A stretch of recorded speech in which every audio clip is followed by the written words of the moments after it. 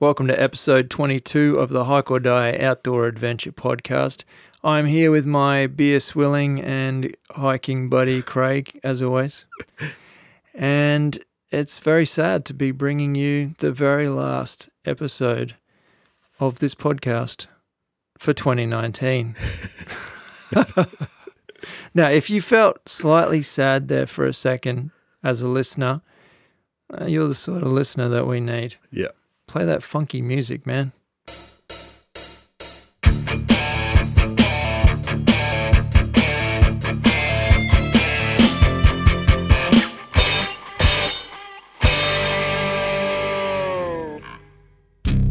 Thank you, as always, to our regular podcast sponsors for their support. Topo Maps Plus, a phone application that allows you to view topographical maps, track your location, even without cell phone coverage. Go deeper into the backcountry. Rios floating polarized sunglasses with 100% UV protection for the love of water. Bluey Merino, Australian superfine merino wool base, mid and top layer garments. Where our story ends, yours is just beginning. Caribbee, one of Australia's leading backpack, travel and outdoor brands. They supply us with dry bags, waterproof day packs and expedition bags. Supporting our sponsors allows us to continue to produce this podcast, so please jump online and check out what they have to offer. Hello, good people. Welcome. It is fantastic to have you here. We're pretty pumped. Hey, Craig. Hey, mate. This is kind of like a work Christmas party, this one, isn't it? It is. It's kind of, it is exactly that. You've got enough beer for an entire work Christmas party. Come on, 2 beers remaining for this. That's okay. Oh, you've already finished one. Yeah. That's when he was just doing his research. It took a while to get started here. Yeah, good stuff, man. As always, we've got later on, there's a few sneaky remarks from Jodes about your drinking. You just can't get away from it, can you? I'm such a target, there's no doubt. What have you been up to? Me? Mate, I've been really busy, but then it's holidays now, so I'm in the zone. I'm, loving the fact that I can just do what I want when I want at the moment. So I'm relaxing, but I've been, As long as it's what the kids want. Pretty much. I do what I want, when I want, as long as the kids want. Mate, you just brought me down. I get that, though. That's exactly right. Oh, you sounded like you believed yourself for a second there. Yeah, I was talking that up. No, I do have duties of watching the kids at the moment, which, has its challenges, but its rewards. I've been working through that. Very good. Anything interesting happening? No, mate. It's I'm just looking forward to the silly season.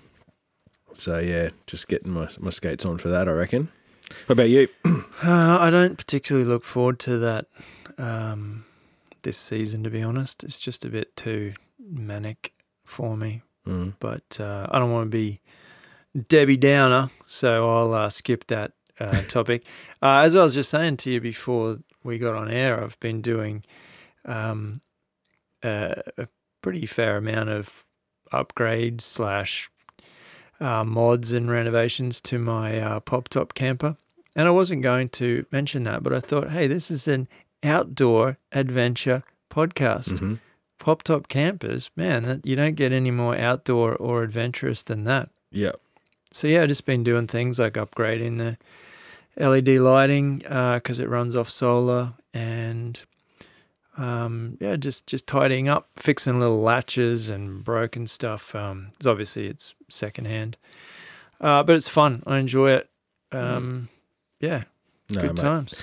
Yeah, if you can make it your own, if you can add little bits, if you can do stuff like that, have that, the ability to do that. I would try, but I may not succeed the way you are. So I'm impressed to hear these stories, mate. Sounds good. Yeah, thanks, mate. It's going to be pretty cool. I mean, it's already good. There's nothing wrong with it. 100% usable. But after taking it out, we realized that there was things that were just irritating things, or it could do with this, or it'd be good if it had that. And so I've just been ticking off all of those things, and tightening it up. We'll had a tiny little leak that was, causing trouble. So that's fixed now. Very nice. Yeah, that's about it, mate. I haven't had time for anything else because I've got to be able to put that thing on the back of the car next week and drive away with it. And it's got to be usable. That's right. Or else Tom ruins the entire family holiday. Yes. Oh, that's good, mate. Got something to look forward to. Yeah. Where are you going? How far are you going for? Going to a place called Bargara Beach. Oh, nice. About 4 hours north of... Near Bundaberg. Yeah, that's it. And it's on the coast. Our campsite is... Or not the campsite, so the caravan platform is the second closest one to the beach. You can... Yep. Should be able to see it from where we are. That sounds pretty good. Yeah, it should be good. Only going up there for 5 days, but... Perfect. That'll be enough. It's that kind of number that's just long enough, but not too long as well. Yeah. Oh, that'll 5 be good. days without washing the kids gets a bit crazy. Get them back and hose them off. I hope you love it. I hope you survive. No, we'll be good. We'll be good. Speaking of washing off, mate, was it last night or the night before? I was having a laugh today because I remember talking to you about it on last podcast or the one before. I was sitting out under the stars, mate, having a bath in the backyard. It's set. Sitting there, laying in my bath with my feet up, looking at the stars. Mate. That's living. Swatting the mozzies. That's great. That is living, mate. No, you get underwater, they can only bite your face. I just pull the hair over like a bit of a mozzie net. That's great, Dave. That's really good. Hey, are you looking for a new job for 2020? Yeah, of course. How about, have you heard about the Antarctic division looking for new people? No, I wasn't on the email list. Yeah, I was. Okay. I tell you what, this is one of those jobs that I instantly thought, if only this was around, or if only I heard about this when I was, in my 20s and single and didn't have debts and all that sort of stuff, I would have jumped at this sort of thing. So they're looking for about 150 people to fill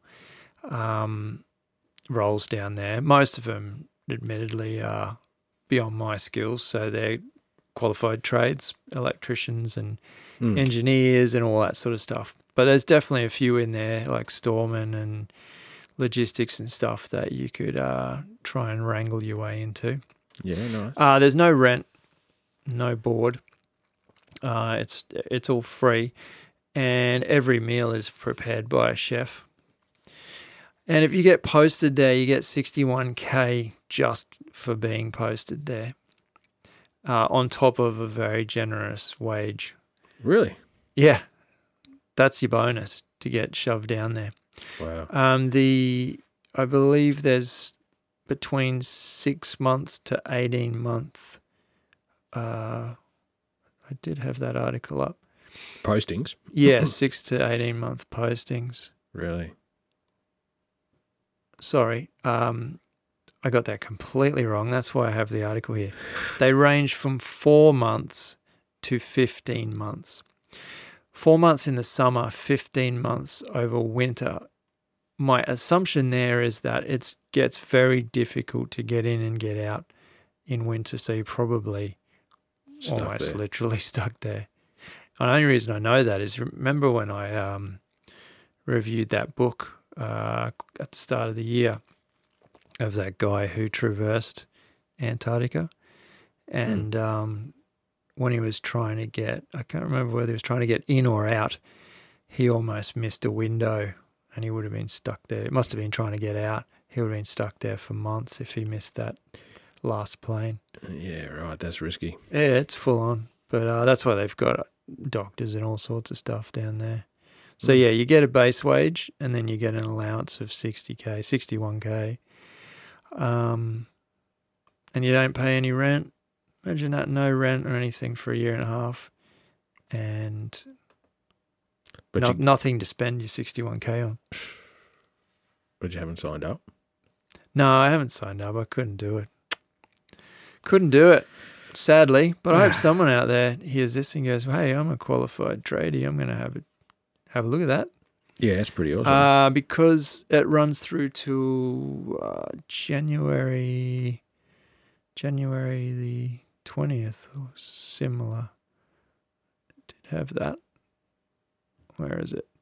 Applications close January 23rd, 2020. I mention that because there could very well be someone listening who thinks, wow, thanks, Tom. I'm going to actually check that out. I'll put the links in the show notes. Go nuts. Go for it.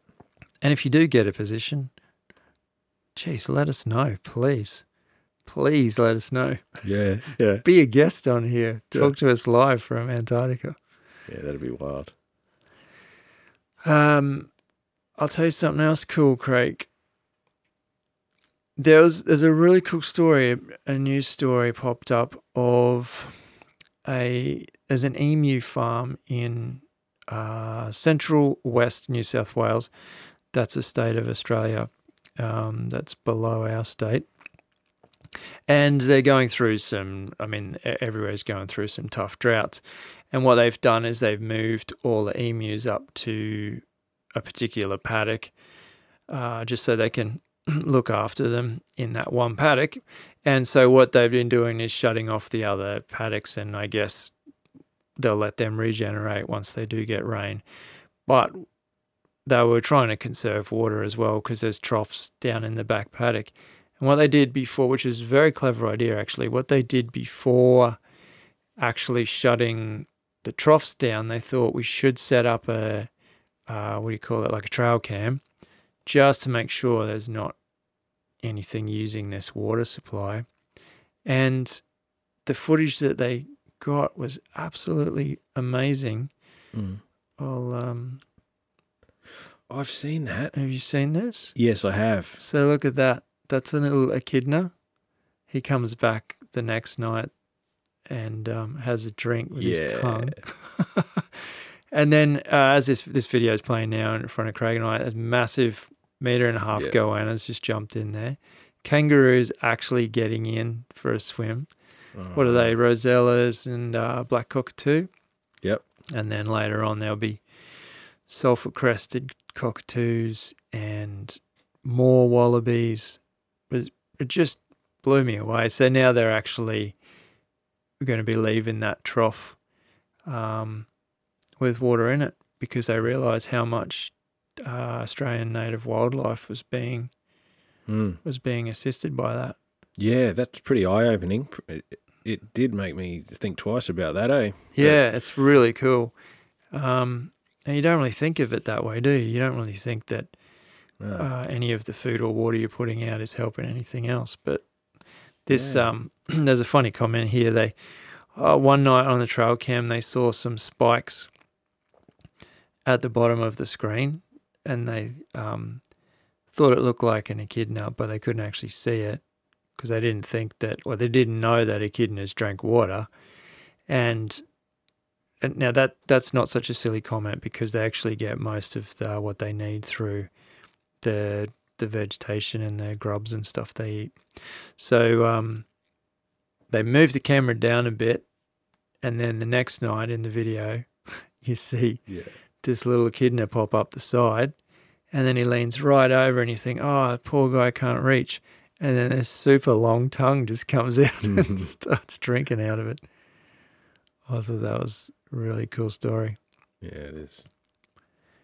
Given that everything's so negative at the moment about the droughts and all that stuff. How about this for a headline? This is in very much in the same vein. This husky leads an extraordinary double life. So, where's my notes? I didn't have any. Coda is the name of this husky. It's always been a free spirit. Now,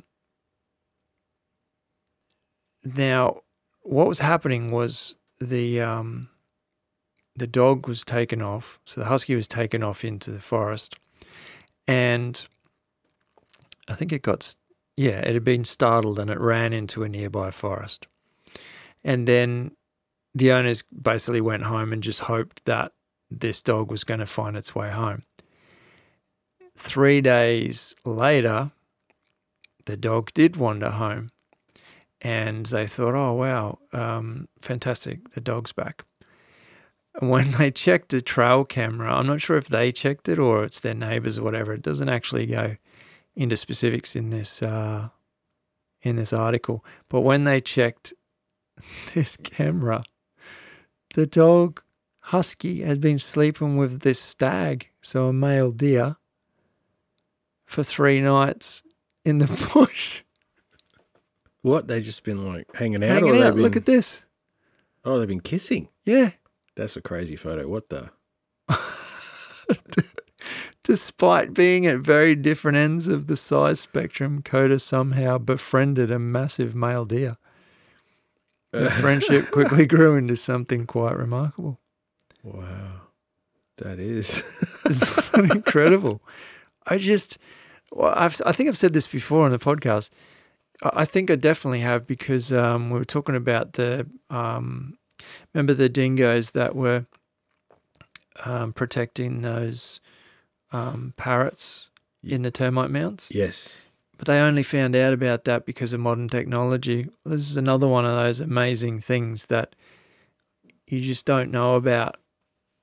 It's something out of a Disney movie. Yeah. Where you'd say, oh, it's a load of rubbish. The dog got lost and couldn't find its way home, and then it lived with the deer. It's just the silliest thing. Mm-hmm. But it happened, and it's awesome. Yeah, you wouldn't believe that unless you saw that picture I'm looking at. Absolutely wouldn't believe Check that. that Look out. at that one where it's sleeping in the grass and the deer's just going about its business a meter away. Insane. Cool. I don't think my dog would be. Oh, no, he is pretty gentle. Yeah, he'd probably be pretty much the same. But he wouldn't understand if something was scared of him. He'd get a shock that something ran away from him. He'd look behind him thinking, what, is something behind me? Yeah. Cool. I'm going to jump to what will definitely start out as a harrowing tale, but it's got a pretty good ending and a pretty good message. Did you hear about that knife attack? It must have been about a year ago. No. I'm reading that title. I didn't hear about this. Yeah. So the title of this article is Canadian Hiker Plans to Finish Trek Nearly 1 Year After Knife Attack on the Appalachian Trail. So that pretty much gives the whole story away. But it's in the details where it's... I vaguely remember hearing about the original attack, but I didn't know any of the details. So this kind of spells out the details, and it is horrific in that this guy who was later on basically sent to a mental institution because he was very troubled. There was reports of him harassing people at various points of the Appalachian Trail. She actually saw him the night she got attacked. She actually saw him at a nearby restaurant because if you're not familiar with it, or if anyone, from around the world's not familiar, the trail is extremely long, but there's points where you can jump on and off into little towns, restock, stay a couple of nights, have a bath or whatever. And so she's gone into a town. She already knew that this guy was out and about, and she saw him because he was pretty easy to spot because he was wandering around with a dog. And so she thought the best thing to do was just to get her stuff together and get moving and hike and continue on her journey and get further away from him, which is a really good plan. I think that's a good plan. Get out of the town, get moving. But what happened was he wandered onto the trail later that night.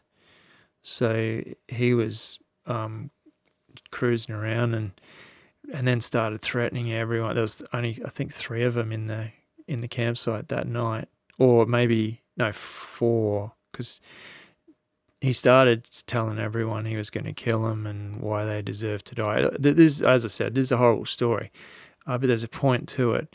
Anyway, two people managed to take off. There was another guy there that I guess tried to fight him off and ended up getting stabbed to death.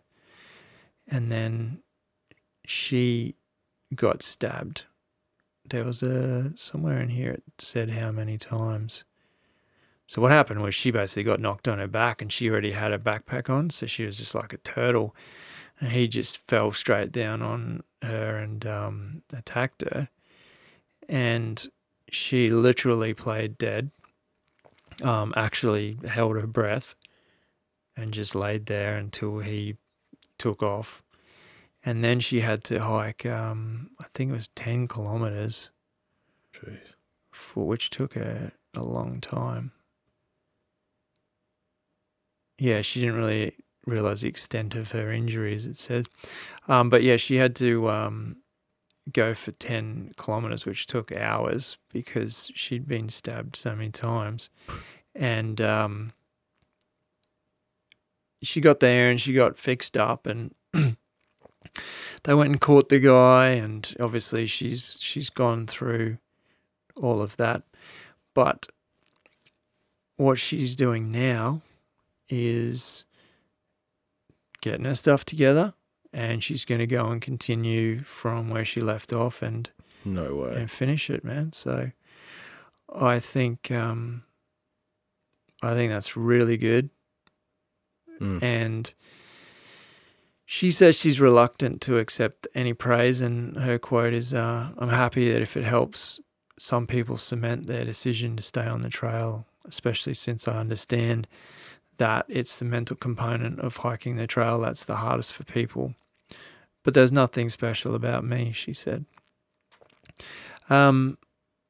Yeah, really interesting. It's a very long article. It goes into a lot of the detail of the original attack, but it also goes into her talking about her mental journey of trying to get back on track, and as she says here, it's not the kind of thing you can walk away from unscathed, but I can say I'm doing blissfully better than I might have expected. I'm doing surprisingly fine. So that's awesome. Kirby's her name, Kirby. I can vaguely remember this originally, this story. And then, yeah, that would have been traumatic. So this is a personal journey for her, man. Good on her. This is one of those get back on the horse Yeah. scenarios, except I wouldn't have held it against anybody for not wanting to do that. But I guess you might have said, but how far through the journey was she? Actually not far. Yeah, just She at the wasn't beginning. far in at She's got all. a long way to go. And I guess to put a little bit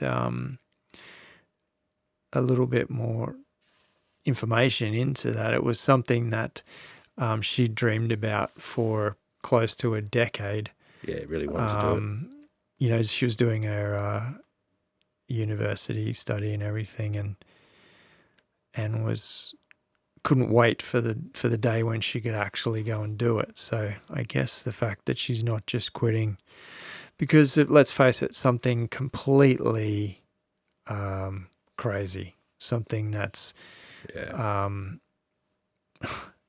it's not like she got attacked by a bear, right? No. If you get attacked by a bear, you go, yeah, people get attacked by bears. That could happen again. But that kind of situation, the time and the place, and that somebody that unstable wandering around is not, you don't ever hear of that again, really. Yeah, I guess you'd say bad luck, really unfortunate, terrible. Yeah, she's got to get back on the horse, man. And good luck. Good in luck. a way for Get out her. there. But it's not. I did debate whether to talk about that story at all, because it's pretty graphic and violent. And the last thing I wanted to do, I thought about this, the last thing I wanted to do was deter, firstly, anybody from hiking alone. And secondly, more specifically, any women from, considering it, because she did everything right. And this is not something that we say often on this podcast. Yeah, right. She specifically, from the restaurant, she specifically teamed up with 2 other hikers and said, hey, let's stick together and let's get to the campsite and we'll set up our tents next to each other. So she's done so much right. Yeah, sure. Done everything right. And it's just super unfortunate that it came to that. Yeah, that could be discouraging. So let's hope that's not, because no, it's not meant to be. It's definitely not. This article, even the way it's written, what she says throughout the article. This is not meant to be a don't hike story. It's meant to be a get out and do it. All right, I'll quickly bring this up, mate. Don't you worry about that. Let me bring this back.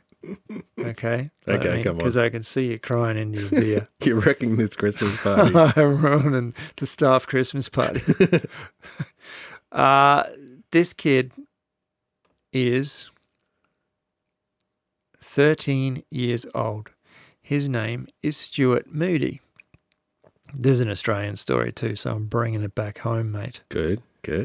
He has been relocating fish by hand from drying watering holes and putting them into a nearby dam. Yeah. Yep. I did see that. I did see that this week. Hey, that's awesome.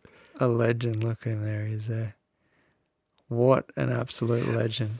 So he basically, before and after school, he goes down, jumps in the water, and his dog is the picture of his dog there following him around. Collects the fish, takes them over to a better water source and releases them. He's, how many did it say? He's basically done, he's saved 100 fish, but at the same time, 100 native fish, but at the same time, there's a thing called carp in Australia, which is like a pet. It looks a bit like a goldfish sort of thing. Yeah, it's like a giant goldfish or a not so elegant. It's like a poor man's koi fish.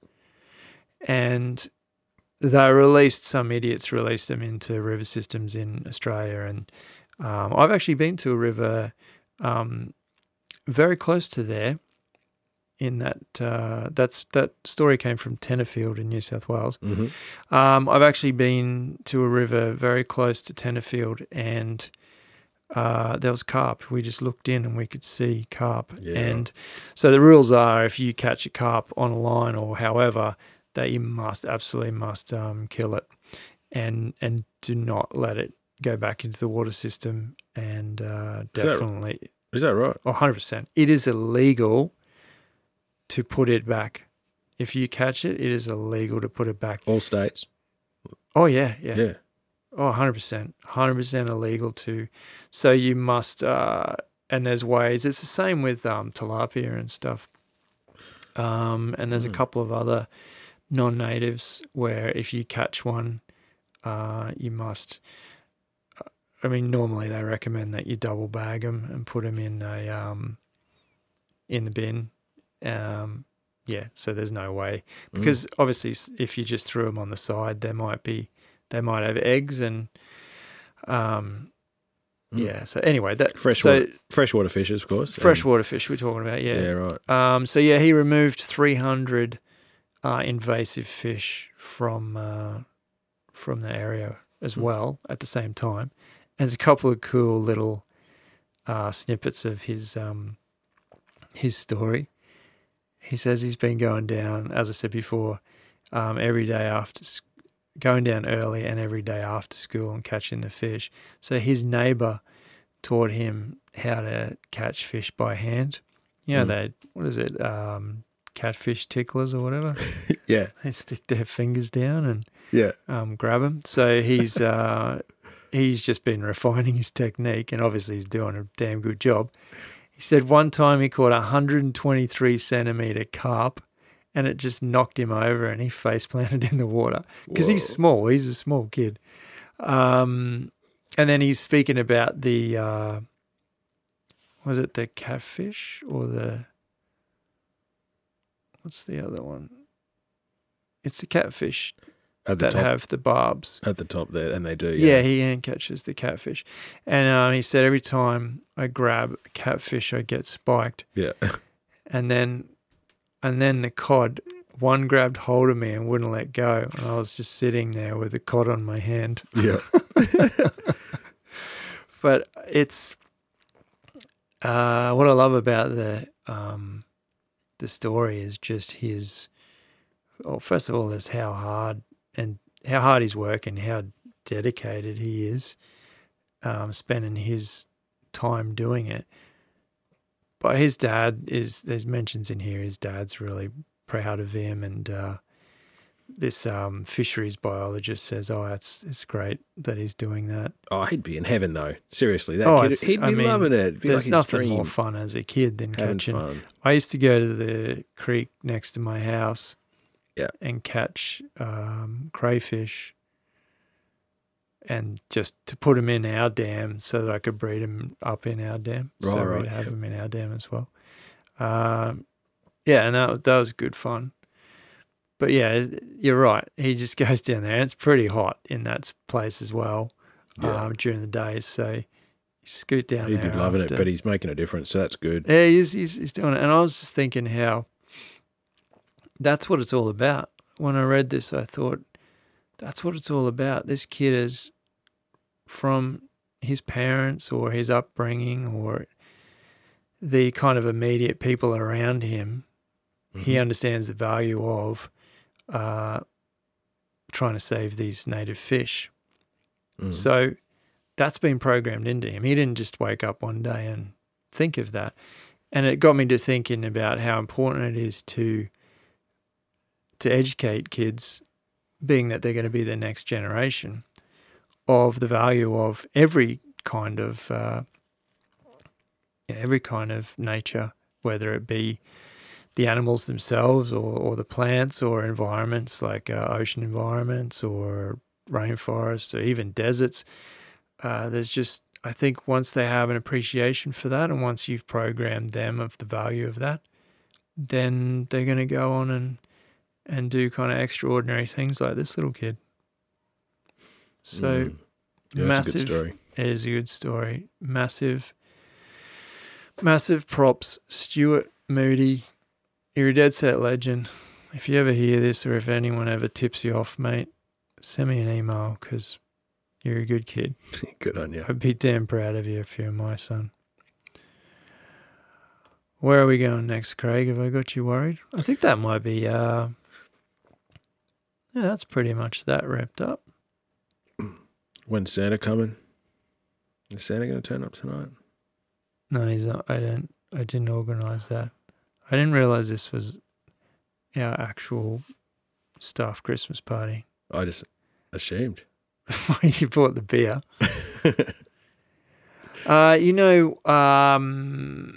Those Sherp vehicles. Do you know what a Sherp is? Yes, they're like a 4-wheel, but they're fully enclosed, like a 4-wheel drive trike, but they're fully enclosed. Is that what it is? No, it's like a, it's like a cube looking thing with massive wheels. Yeah. I'm trying to think of what are those things that Alex runs around on. Oh no, they're way more advanced than that. You're trying to think of a Polaris, like a Polaris, or a Gator, with fully enclosed. No. Yeah, I'll just show you.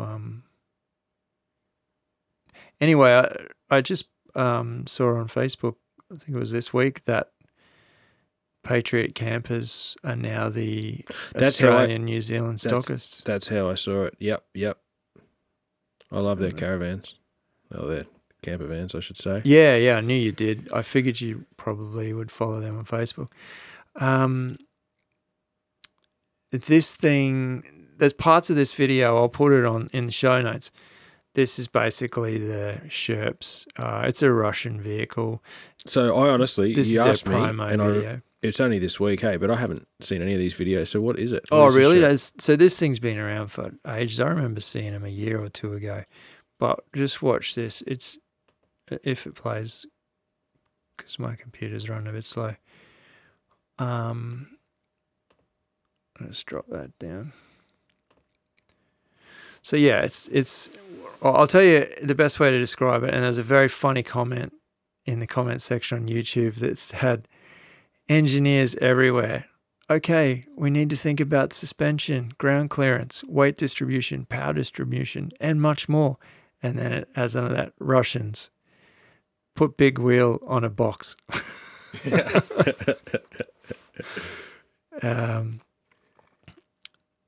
It has something like a 60 centimeter, so a 2 foot clearance. Yeah. But the wheels are just ridiculously big. And where it gets real crazy is I can drive over a meter. It can drive over obstacles a meter high. Right. Like this. Watch those steps. And it can, you see it later on, like, oh, here it is here. Just drive straight over this enormous log in the forest. I'm just confused. Is that a lot bigger than a Polaris or not? Like, it looks bigger than a Polaris. Yeah, it is. It can fit 8 people in. Because I know that with the Patriot crew, they like There's to take a guy in there. They like to take little four-wheel Polaris out a lot on the back of their trucks. Yeah. That's not going to fit on one of their trucks, is it? Oh, there's a cool trailer for it. But what's surprising is this shot here now is it's on a sandbank on a very steep slope, and it's coping. But where it gets crazy, Craig, is watch this. When they go into water. Oh, okay. It's like all terrain, like full. They float because of the massive tires. Yeah. And then the tread becomes like paddle boat, really. Jeez. 45 k's an hour. This bit here is where it's going into the snow, and I had my heart in my mouth. I remember seeing this original footage a while back and I was thinking, you crazy idiots. It just makes me feel sick almost. This guy's driving across snow and an icy river, and it's on such heavy angles. Look at this. These guys have driven across a lake. Wow, yeah. Or into a lake. All of the ice has collapsed, and they're just they've just got pedal to the metal. Oh, that's got heaps of clearance. Yeah. Are they amphibious? Is that what you? I was trying to think of that word before. It's driving across a lake of ice. Gee whiz. Look at the wave. So they fully can just drive through the water. It's scary. That's amazing. Scary. My initial thought when I saw it was, oh wow, someone's come up with a clever idea, because a lot of these four-wheel motorbikes, quad bikes are causing a lot of deaths and stuff, and okay, so they're enclosing them now because that would protect the driver a lot more. No, this is... but that's a whole next level, eh? It's a whole nother game. Yeah. Seats 8 people. What? Yeah. Look at this. The payload's a ton, so you can have a ton in it. Wow. And then as you're talking about, there's your trailer. See, they're not that big. Oh, yes, they are. That's big. Still absolutely insane. That's cool. Trust the Russians to come up with something that crazy and epic. Oh, you knew I'd like that. Thanks, mate. I did. I thought, well, what was it? Even last episode, we snuck in that news of the Cybertruck, didn't we? Yeah. I thought, oh, this will fit. Okay. I bring you now to Tom's Magical Mystery Media Mashup. Mm-hmm. I've almost finished a book. Yeah. But I'm not going to talk about it until the new year when I've actually finished it. It's a fantastic book. We'll get there. We'll get back to books. Don't you worry about that. Mm-hmm. I like to bring you the weird and wonderful and the creepy. See if you can hear this, Craig. This is a National Geographic channel video. Do you want to run a line? Oh, yeah? I don't know. You'll have to reach. That's not going to reach. No, it's not going to reach. Just see if you should be able to hear this. It's the name of the video, or title of the video is Hear the Otherworldly Sounds of Skating on Thin Ice. I'll give you a little background before I get to it. Excuse me. This small lake outside Stockholm, Sweden, emits otherworldly sounds as... Here's another one of those names. I always get those names. Why don't I just stick to articles from places where I can pronounce names? Martin Ajni skates over its precariously thin black ice. Wild ice skating or Nordic skating is both an art and a science. A skater seeks out the thinnest, most pristine black ice possible, both for its smoothness and its high-pitched, laser-like sounds. Does it sound interesting? Yeah. You know the sounds of lasers in Star Wars? Yeah. Well, when I was a kid, I remember seeing a documentary on how they made Star Wars, the film, and how they made the laser sounds. And the laser sounds were these guys would go out to power lines and, you know, the earth lines, so the big cable that gets bolted to the ground. Yeah. Basically comes down from the top on an angle and gets bolted to the ground, and it's big, thick cable. Mm-hmm. And they'd have a microphone and they'd hit those cables with a big spanner. Okay. And that's the sound of a laser in Star Wars, or at least it used to be in the original films. True. This sounds very, very similar, almost exactly like that.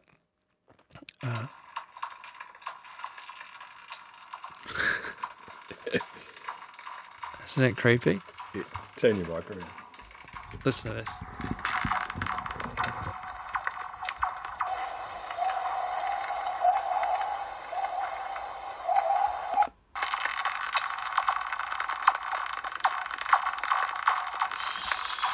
Does it?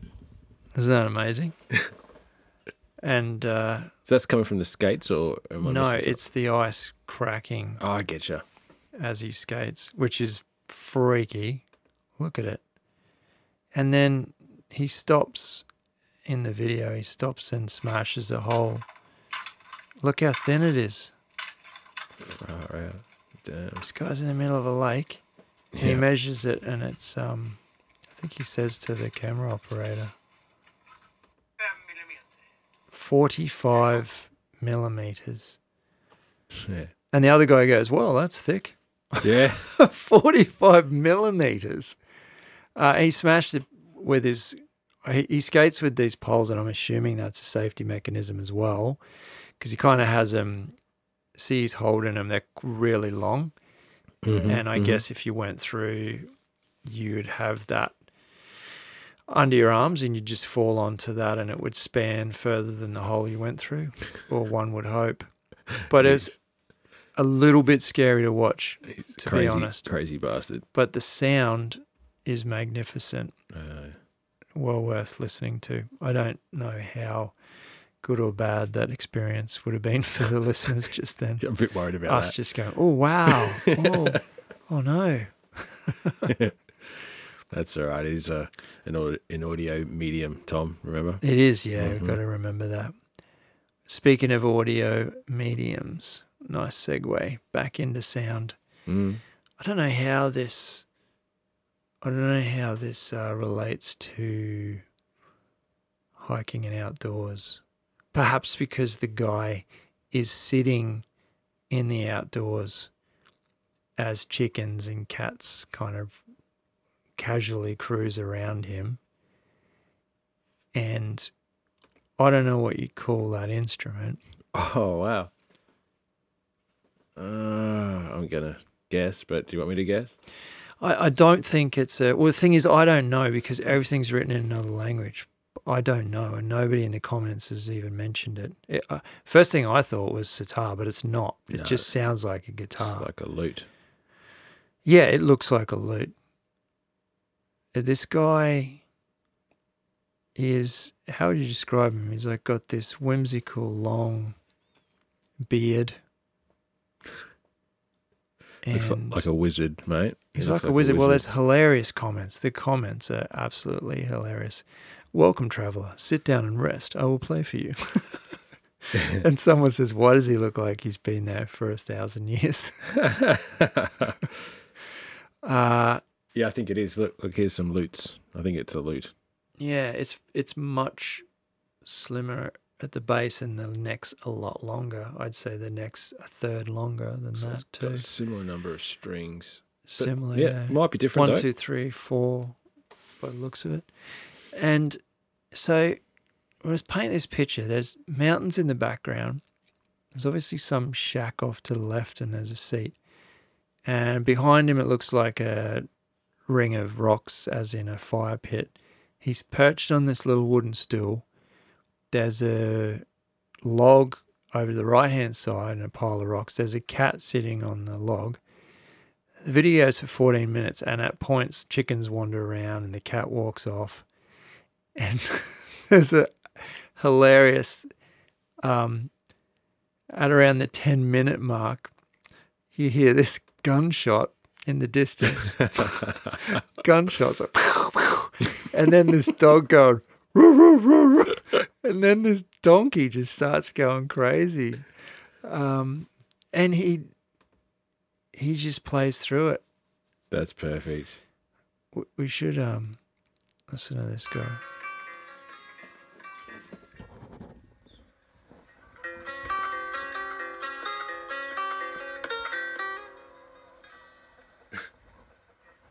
I'll just put it onto another bit because he actually sings as well. Truly.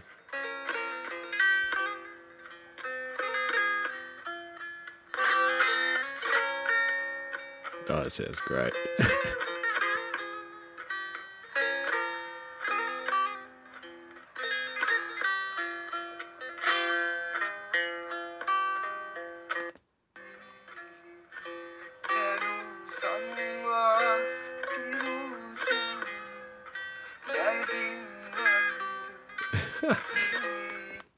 Chickens are just cruising around him. That's awesome.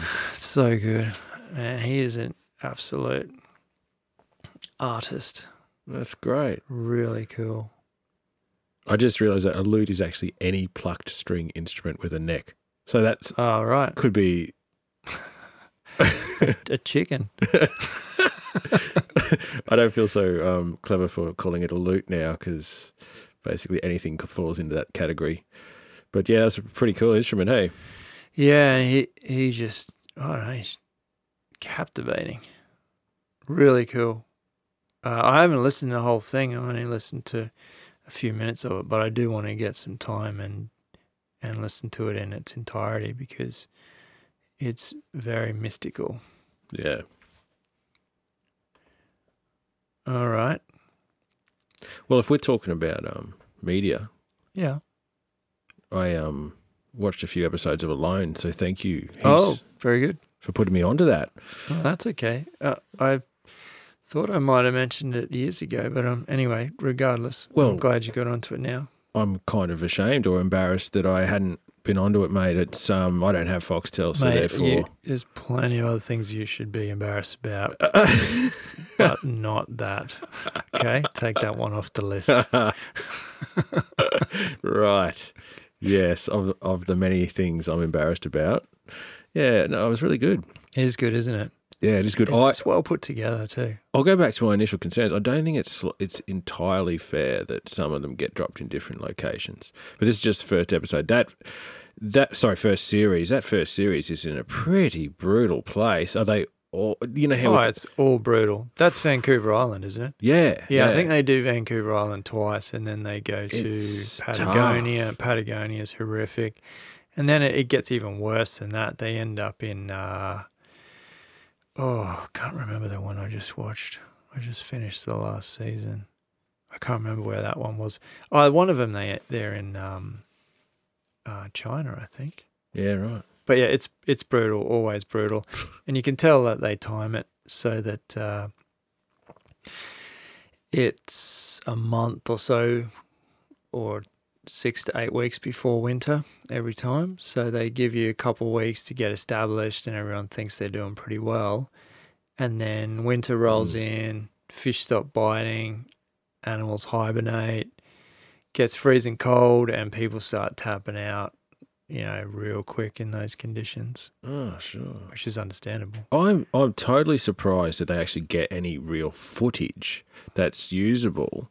What do you think the incentive and the motivation is for these people to use the camera? Like, how do you reckon the producers get them? They do train them, so they do go through an extensive training course in all of the cameras, and obviously part of their contract is this only works if you're filming it, or else you're not going to be in the show. Yeah. And I think quite simply it's people are doing the filming so that, hopefully they can use this as a platform to leverage their own, their own media, or to leverage their own career. And it's certainly happened on multiple occasions. Like, so many of those people, even ones that didn't get very far, ones that did get far, and everything in between, have all launched their own kind of survival courses or classes or retreats or YouTube channels or documentary style stuff. Yep. So tons of people have gone on to foster their own stuff. I spotted Joe Robinek, who I think's a bit of a legend on YouTube, and he was on there in the first series. I was blown away by that. That's funny because you knew about Joe not from that. Yeah, not from that. And then after you watched it, you texted me and said, "Oh, Joe's in it." Yeah. And first thing I said to you tonight was, "Oh, it wasn't Joe the guy who lost his fire steel." Yeah, he was. Yeah, he was. And had to tap out because he couldn't make fire. Yeah. No. I think from what he said, he might have knocked it into the fire, didn't he? I dropped it on the beach somewhere. Dropped it on the beach. It must have been another episode. Someone else in another series that would had hurt. it beside, and I think they knocked it into the fire, so it just would have completely melted. Yeah, that would hurt. But I overthought it a bit when I saw them putting these people out there, and you've got a lot of work to do when you arrive out there, and you and I know it's hard to pick up a camera and set up tripods and do all that. And I know they don't pay these people. They get a prize. They get $500K if they win. Do you reckon, though, that they got some incentives to get some good footage? I wouldn't think so. No? If your footage makes it in the show, you get some... Well... Maybe? What made it easier, and I'm not saying it is easier, I mean, that hike I did recently, I self-filmed, which I haven't done for a long time, and it's tedious and it's hard, and the hardest time to film is probably the time you should be filming, because you're going to capture the best emotion and everything. When the shit hits the fan is when you want to be filming, not I don't feel like filming because I'm sick and throwing up and I don't feel well. Well, guess what? That makes good TV. So totally. I think what makes it easier, and as I said, I'm certainly not saying it's easy. What makes it easier is they have cameras that are more like handy cams, sort of things that, self-focus and all that sort of stuff. So they're not setting up cameras like we do and spending time adjusting the focus and doing all of the exposure and stuff, checks and balances that we do. The ISO and everything. I doubt very much that they're getting deep into that. They're just told, it's on the right settings, go nuts. And so and you'll see often that sometimes they'll have up to 3 cameras running around them. And they get, I know that there's, from one of the seasons, it might have been a behind the scenes episode or something, they have, I think it's every 4 days or something like that, they have to go and change the batteries. Put the batteries, they must walk down the beach or something and put them in a case down there and basically then go back to camp. And they don't see or communicate with anybody, but they just kind of cruise in, swap the batteries and the SD cards and stuff, and then cruise out, and then they go check it the next day and they got fresh batteries and off they trot. Anyway, my first impression is it's a fantastic show. Recommend it. If you haven't seen it, go and watch it because it's really inspiring. And I'm just really curious to look at the magic of how they made it because the bit of the behind-the-scenes stuff must have been really interesting as well. But certainly, man, they dropped them off in places with, some pretty wild animals. And it's the real deal. You know, it wouldn't take much to scare the crap out of me, but I would have been scared shitless for sure. Somebody could get killed, and I'm not even joking about that. Yeah, somebody could get killed. I was watching it with my little boy, and he's like freaking out about the bear. And I said, but the bear would be well fed. There's heaps of fish there. The bear wouldn't be starving. That was the only way I could calm him down from being scared himself. So yeah. Yeah. Because they got unfortunately the bears aren't always after food. They're curious and yeah, they were coming close. Just saw what's that and come and check it out. And if you spook them or accidentally stumble across them, things go south pretty quickly. Yeah, no, we don't have to worry about bears. We've had no experience with them, but that only of the koala kind. Koala bears, which are marsupials, aren't they? So they're not even real bears. Yeah, it did scare me. What a koala?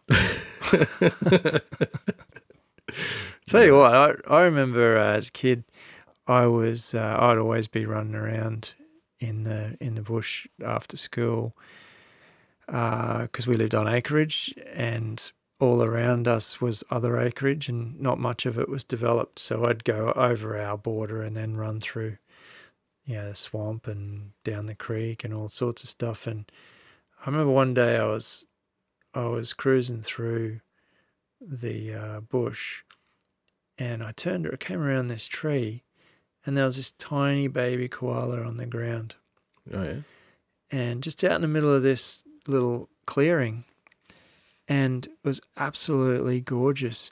And my first thoughts as a kid, whenever I'd find birds that had fallen out of nests or whatever, if I couldn't get them back to where they should be, I'd take them home and we'd look after them and then re-release them again. Or anything that was injured, we'd at least try and save stuff. Mm. So my first thoughts went to, oh no, your mum's been hit by a car or something and I might have to take my shirt off and kind of grab you and take you home. And so I was still just standing watching it and just going through my options, and then I took another step towards it and off to my left I just heard this kind of death growl from hell just go,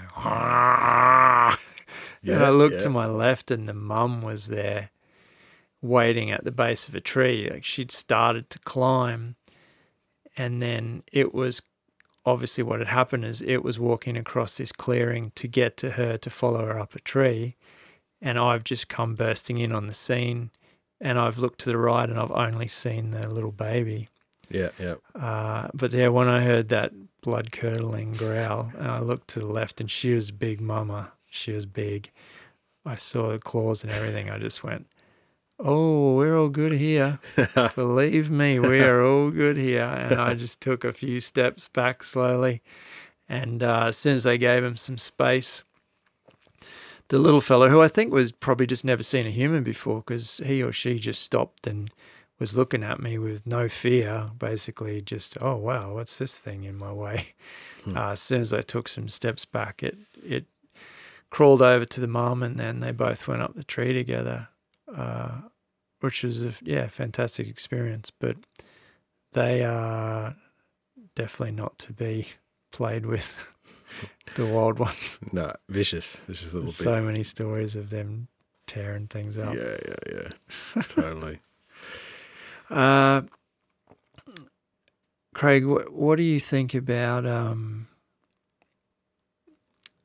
a hike that would take 3 years to complete? What do you think about that? Do you have 3 years spare? Yeah.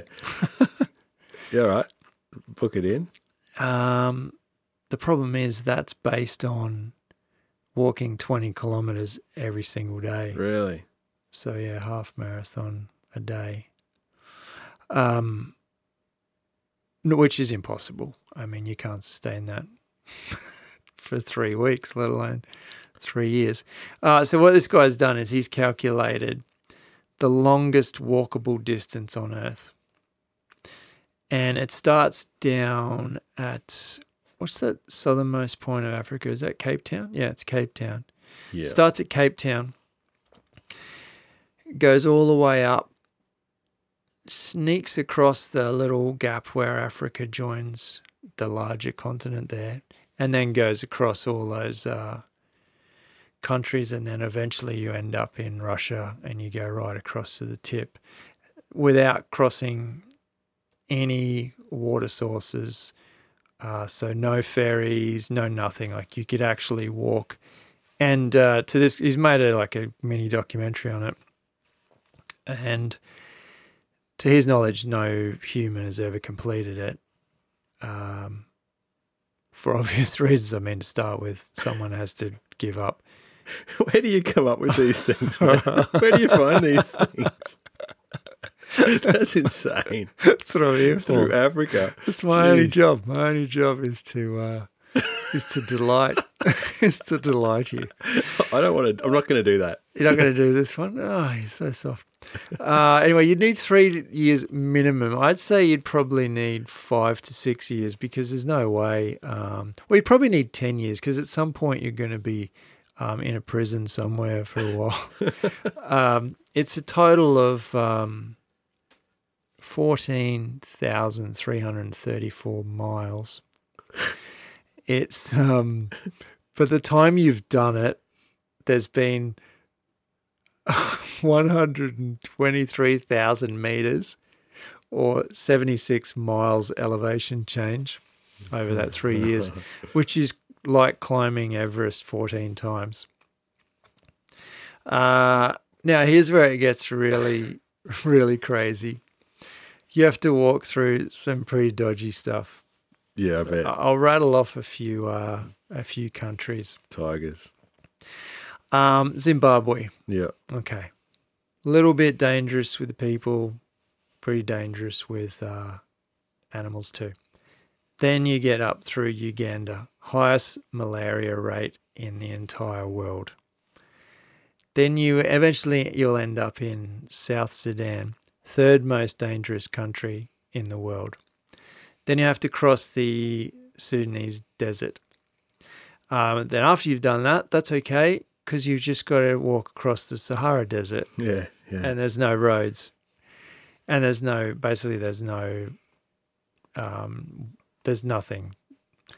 Then you're going to end up in Syria, which takes the title of the second most dangerous country in the world. And eventually you'll end up in Siberia. Now, you're going to be in Russia for so long, you'll be walking for so long that no matter how you timed it, you would not be able to avoid a winter. Do you get what I mean? So at minimum, you'd be walking through Russia for a year. Yeah. So at some point, you're going to hit winter, which is minus 39 degrees Celsius on a good day. Jeez. That's without wind chill or anything. No. So at some point, you're going to be walking through that, which again goes back to my earlier point where you're not going to cover 20 kilometers on a minus 39 degrees day in snow. And if that doesn't turn you off, there's one particular section called the Road of Bones that you'll be walking along. And I think they enslaved these people to build it.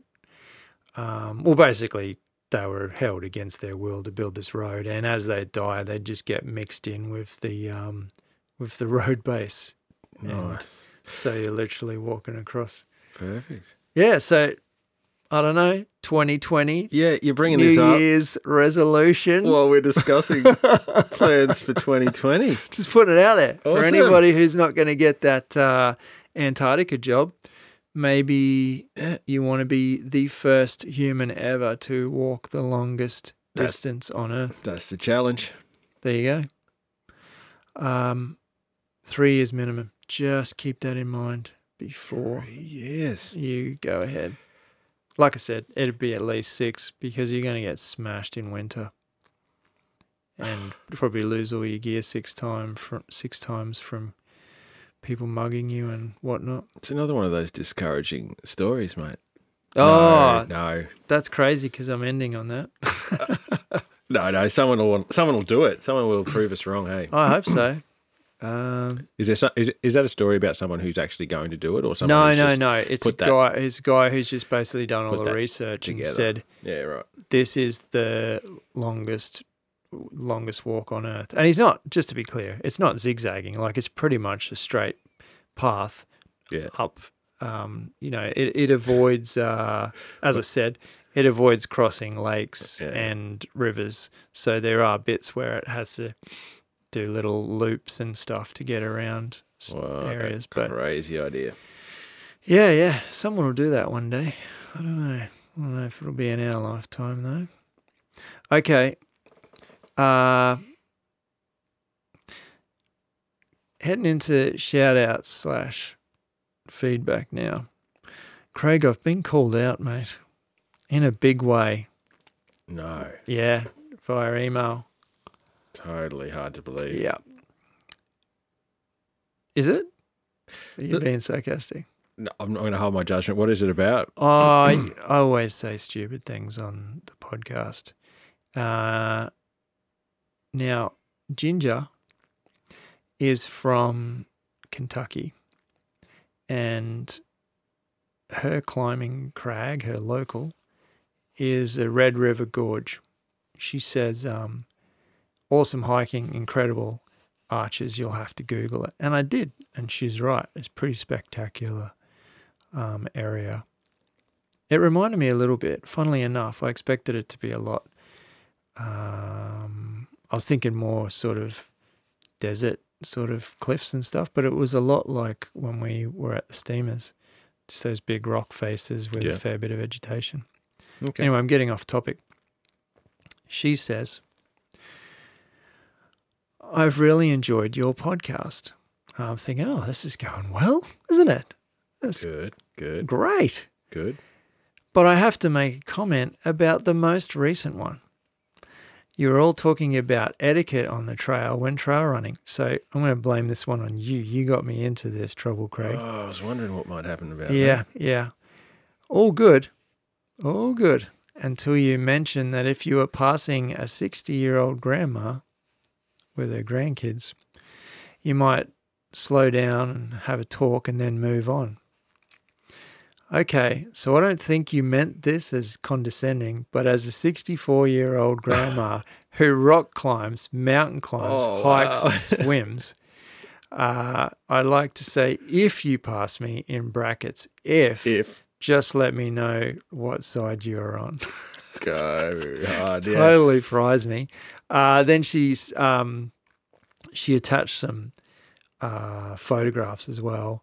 So I'm attaching pictures of this grandma that climbed, I don't know how to pronounce that,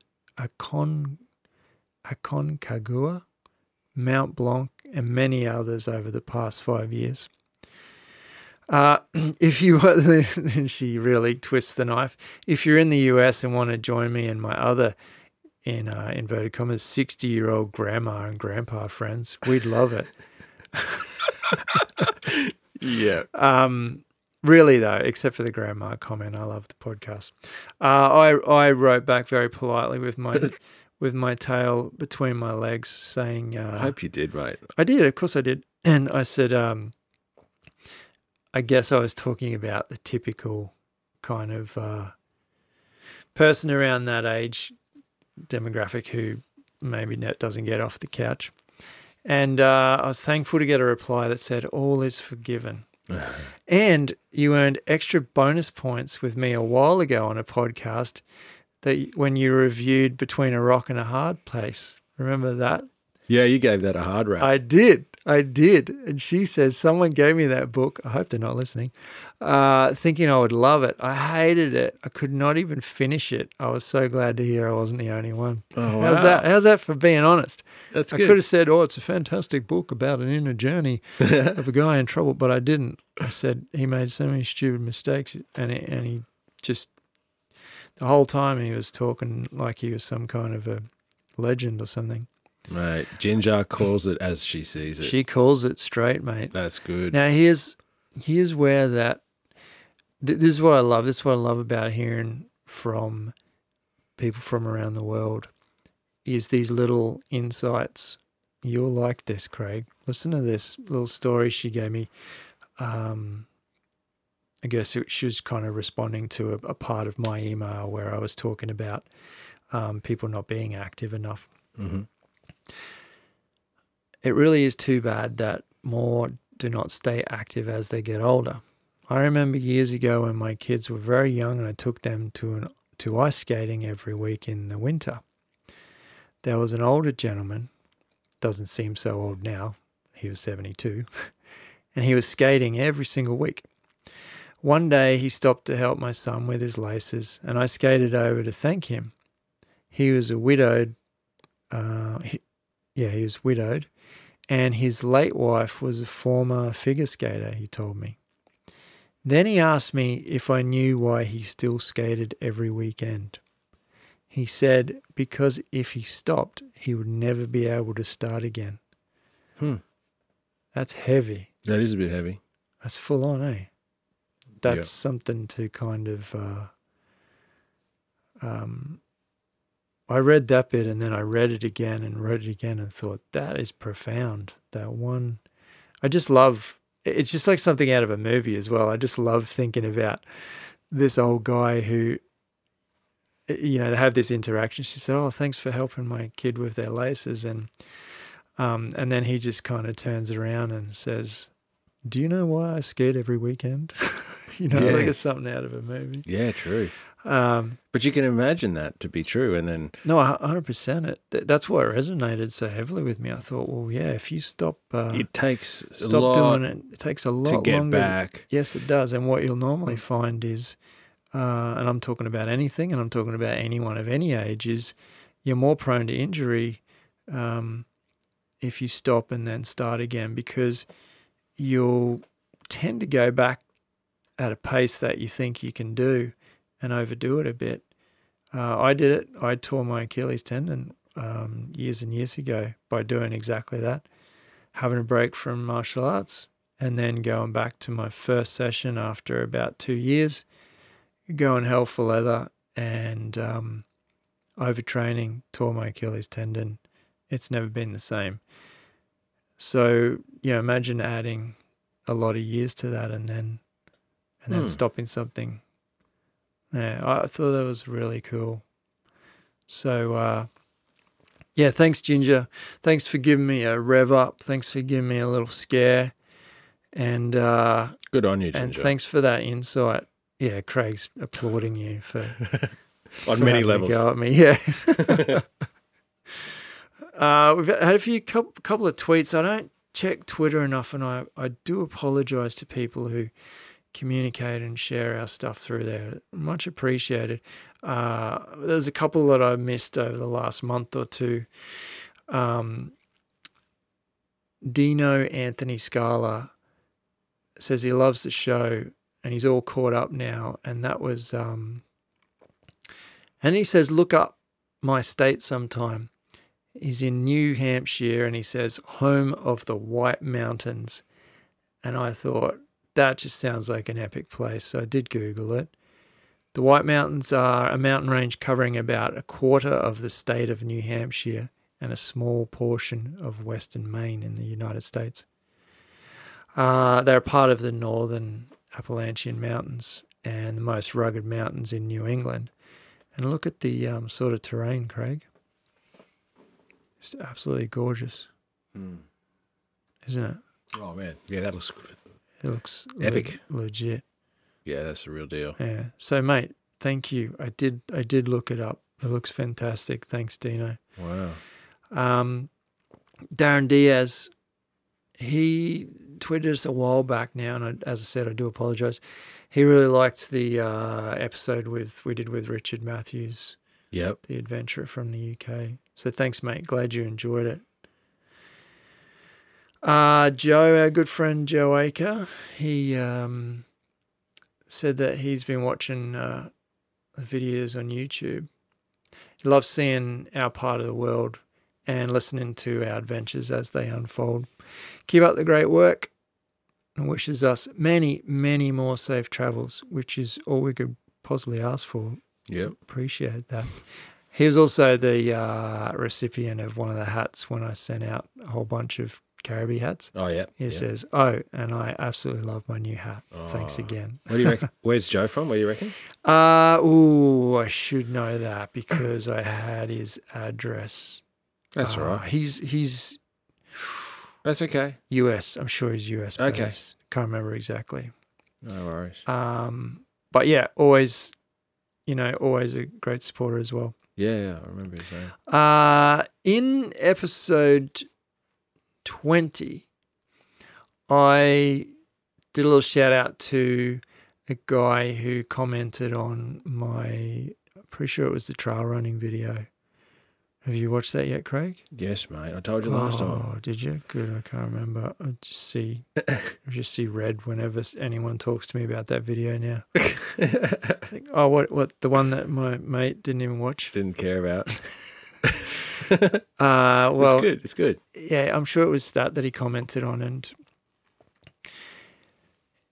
and he was the one that I couldn't pronounce his name, and I said, I don't even know if that's his real name because people just make up names on YouTube. And he said, P.S. Thanks for the shout out, and yes, that is my real name. Wow. And he says, think about a cheap Korean car and you'll get close to the right pronunciation. He's talking about Kia. Oh, yep. And then when I look at his name again after knowing that, I went, oh yeah, it's K-E-I-R. So it's probably more like Kia, so with a more pronounced R. Anyway, I'm going to call him Kia, and I do appreciate. He sent us an email, mate, because he was listening to the last episode when we were talking about friction fire and all that sort of stuff. Mm. And you asked a question about, you wondered what types of wood could be found in Queensland. Yep.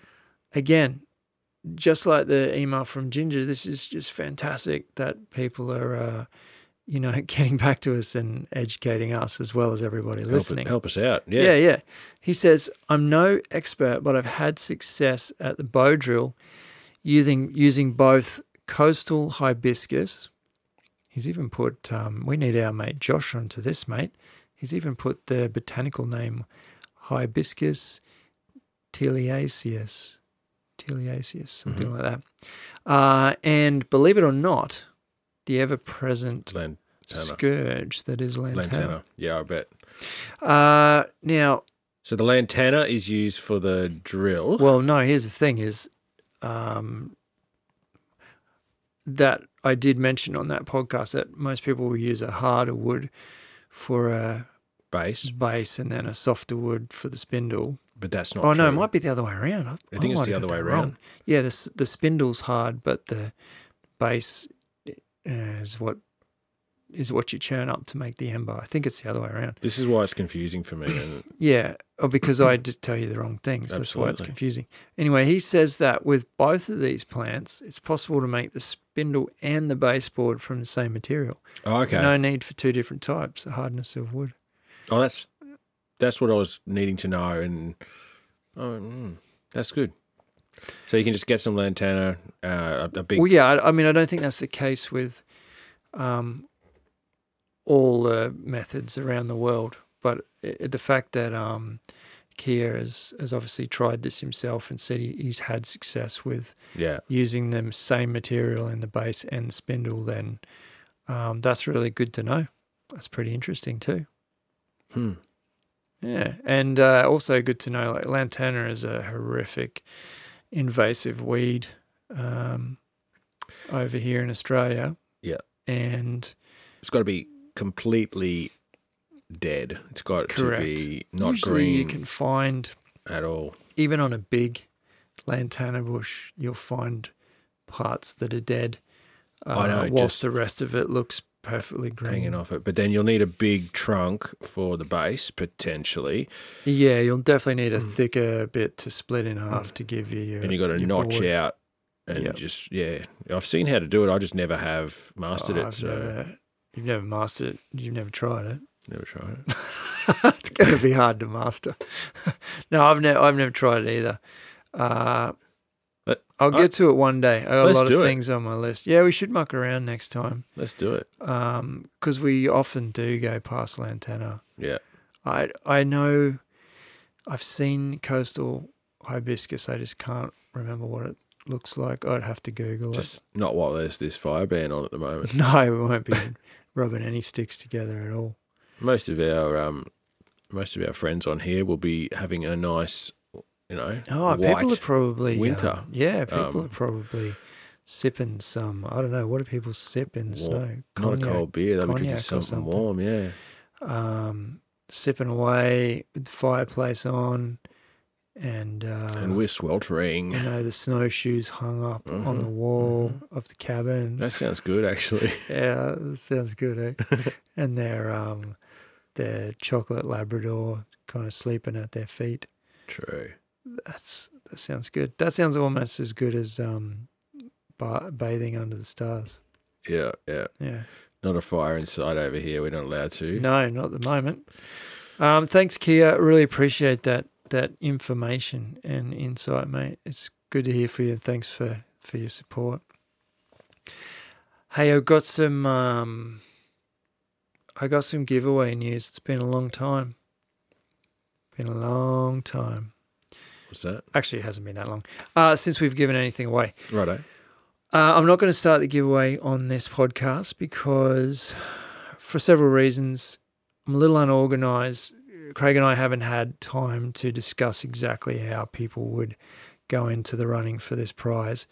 And also I felt like dropping an episode this late in the year, people are could be away on holidays. Hopefully you're all out hiking and you don't have phone reception of any kind and you wouldn't be able to get onto it. Yeah, exactly. So I just wanted to make it something that we attack very early in the new year. Mm-hmm. But our fantastic sponsor, Topo Maps Plus.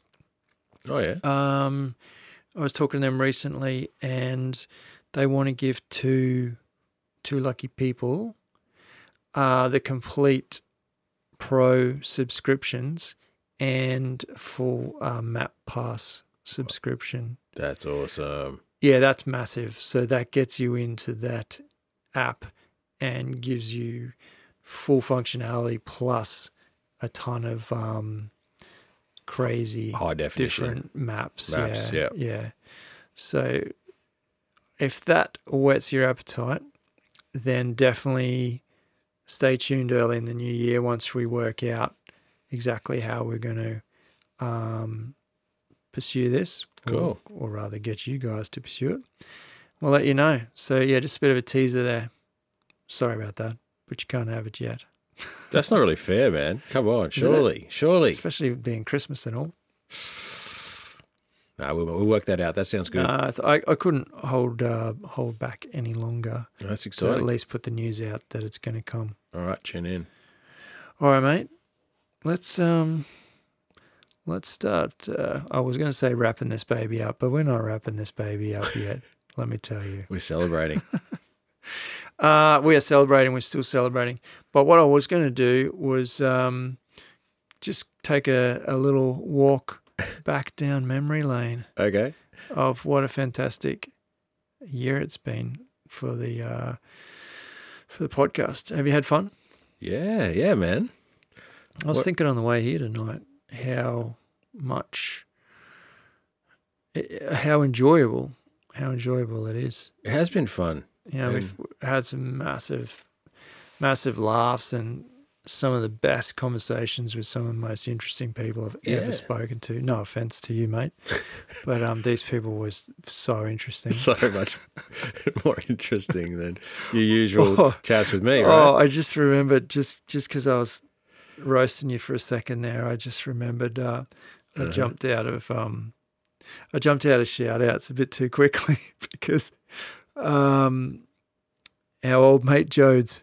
He's always there ready to throw a bit of oil in the pan and fry you up, mate. Oh, yeah. He said, we were talking about running. I can't remember exactly I was talking about trail running, and I said that I overtook 2 horses, and he said something about me being mad.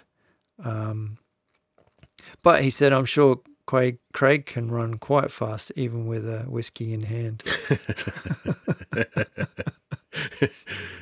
Yep. He really enjoyed it. Jodes he subscribed to our podcast on Podbean, which is really cool because then he comments directly on the episodes there, which is great. So consider that, guys. It's a really good, very stable app with tons of other great podcasts, almost as good as ours, on there as well. Yeah. He also liked the idea of us doing a Q&A type of thing, which we did put out there. We're thinking about doing that in the near future, obviously 2020 now. Now remember I said that he gets around and has dog with him? Mm. And I said, well, I assume it's his dog, but maybe it's not his dog. And I was kind of half joking, but he has confirmed that it's it's funny the way he put it. It's not my official dog. Right. But I'm so glad to hear that he did ask the owners if he can walk him and give him that freedom that dogs need.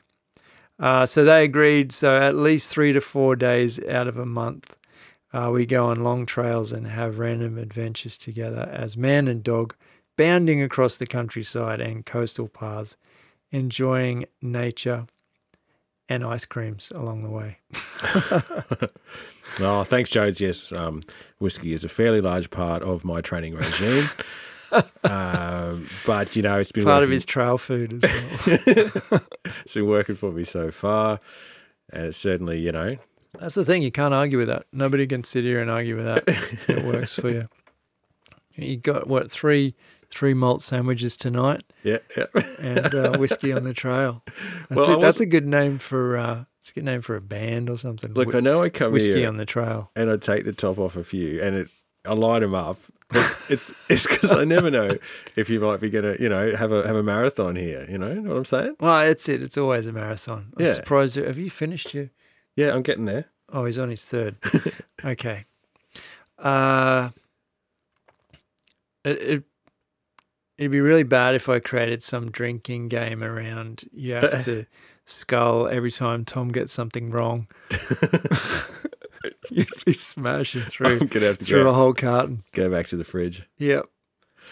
All right, let me, which order will I do it in? I'll go back from most recent back through to the start of the year. I think I'll do it that way. So obviously last episode, fantastic. We got to speak with Claire Dunn.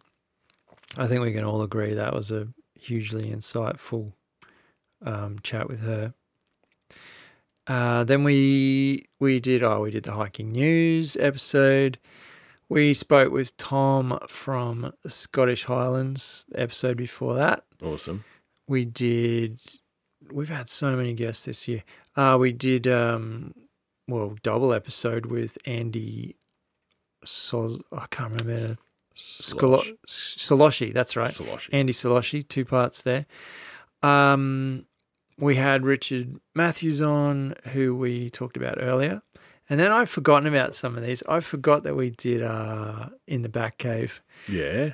And that's where we introduced our buddy Josh. Well, that was one of my favourites of the year, man. That's one of my highlights. Do you mean the episode itself or the trip or all of it? The trip. I mean, the trip was great. That episode was hard work. That's the first time you've hiked with Josh, wasn't it? Yeah, totally. Yeah, that's right. Because I'd done 2 with him, and then had him. But you met him up at my place, didn't you? When I had that cook-up? Yes, yeah. But I'd met him earlier at. Remember, we met him at the falls that time. Oh yeah. I mean, since that time, you met him at my place once, and then yeah. But I hadn't hiked with him. It was good. It was so good to finally get get both you guys out on the trail. It was good fun. I was talking to one of my sons yesterday about tiny bats because we saw one flying around the yard, and I sort of remembered the cave. No, but just my highlights for the year, totally. That challenging experience, we went the long way to the campsite, and don't forget that made you smarter. Remember, made you smarter. Just like that Red Bull news article said. Oh yeah, navigating and getting lost improves your brain. Exercises your brain. Yep. Before that was the adventure in Tasmania. Had a lot of people write in and say how much they enjoyed listening to us cruising around and basically spelling out the story as we went. Yeah, good. We had Kaz and Chrissy from A Wild Land before that. And before that, the controversial What's in the Pack episode, which I got to say, that was, I don't know what it was. I might have been tired, and I got to apologise for that too. I talk slow enough as it is. But I was listening back to a podcast recently, and because I do have to listen back to them to put in all of the stuff into the show notes and make sure I get everything that we mentioned. And I just sounded so tired and slow. And I thought, oh, geez, I hope I'm not like that all the time because that'd be irritating. But I think to the normal person, I probably sound like I'm tired and slow all the time. Mm-hmm. We could probably get through all this in under an hour, but probably do it in about 15 minutes, I reckon. But you do talk fairly slowly. I do talk slow. There's space to breathe. Let's put it that way. It's perfect, mate. It matches my slow thinking, so that's good. It gives you time to drink.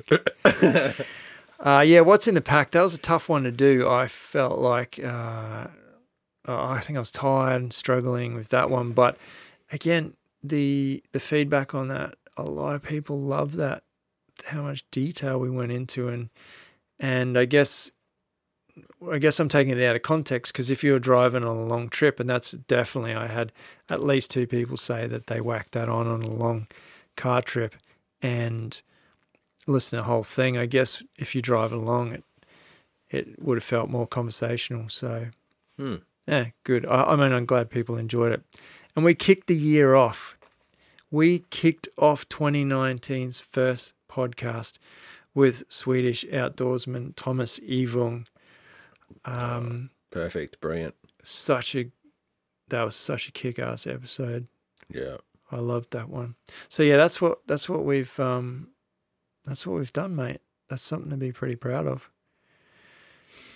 What's I mean, are you saying that the Steamers was a bit of a highlight for you this year? Yeah. Obviously, it'd be pretty easy to guess that Tasmania was as well. Yeah, totally. Tasmania was great. Getting that experience in Tassie and the summit of Osso. And to be honest, using the Grail in its first, for me, a first long trip using that thing, I just loved it, man. Got a lot out of that. Had a great time down there. But as far as like a really rewarding experience was that Steamers. I got so much out of that. Oh, really? Just physically and mentally, and the fact that talking about filtering water, we had to ration our water, and we had to. Yeah, that was a bit serious. Had to approach that carefully. I thought it was the highlight. Yeah, it put us in a different.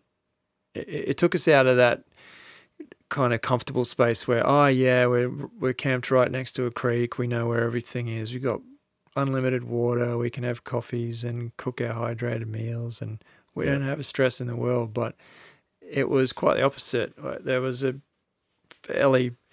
we got lost on the way. I mean, I'm not going to go over it in detail again, but we got lost. Then we couldn't find the campsite. Then we ended up sleeping in a cave doing a podcast. I mean, that's a pretty good way to round out a bad trip. Yeah, but as we often say, those challenges made for just a really awesome memory that I'll hold really close and dear, that one. Yeah. And I've always felt like you have to hike with people who have got your back, and I mean, really got your back if things go bad, you get injured or whatever. And that's obviously, I put a enormous amount of trust in you and vice versa, and we've got that understanding. But as I said, I've hiked with Josh on two. Was it two? I'm confusing myself now. Yeah, anyway, I've hiked with him before, and I knew instantly that he's someone that you can depend on. Yeah. And to have you kind of, both of you guys on that, I thought, well, there's not going to be any dramas, because I got the two, toughest kind of mentally strong and capable guys with me. We'll get through it if we just, work it all out. Yeah. No, it's quite unique, man. I loved it. Yeah, it was a good trip, and when it comes to talking about planning next year, and some of the things we might do, I do often think about revisiting stuff that, I mean, in a sense, you could say that was a failed trip, largely because of navigation. I'll take that one on the chin, and then just the pure lack of water put us in a dangerous place. Add the heat to that, and I think that's somewhere that you might want to hit in the middle of winter, when you're not expending as much water through sweat and everything. So yeah, I wouldn't mind seriously considering I'll go back there one day. Getting that one back. There's also a plane wreck over on the other ridge. Yes, yeah. Which I'm real keen to go and check out. I've got some pretty solid GPS coordinates for that, but it's pretty rough. So yeah, there's something to think about. Anyway, but yeah, it's I almost forgot about the steamers. That was good times. Yeah, it was just good sitting in a cave having a yak. Totally. I know this is a kind of a, and I wasn't going to really go there, because I don't think it's right to say that one guest is more interesting than another or better than another or whatever, because every single guest, I've enjoyed the conversation immensely, if you can't tell at the time. But there's definitely a couple of standouts, and did you have any that really stood out with you, Craig? You don't have to say anything, mate. I'm not trying to put you on the spot. You can just say, no, Tom, I found them equally fascinating. All equally they were well. Exactly equally the same. For but me, that's hard. I know it is hard, and I don't. And as I said, it's absolutely no disrespect to any of the guests, because I've enjoyed it. But there's something about, the talk with Thomas Evung from Sweden, that it just captured my imagination.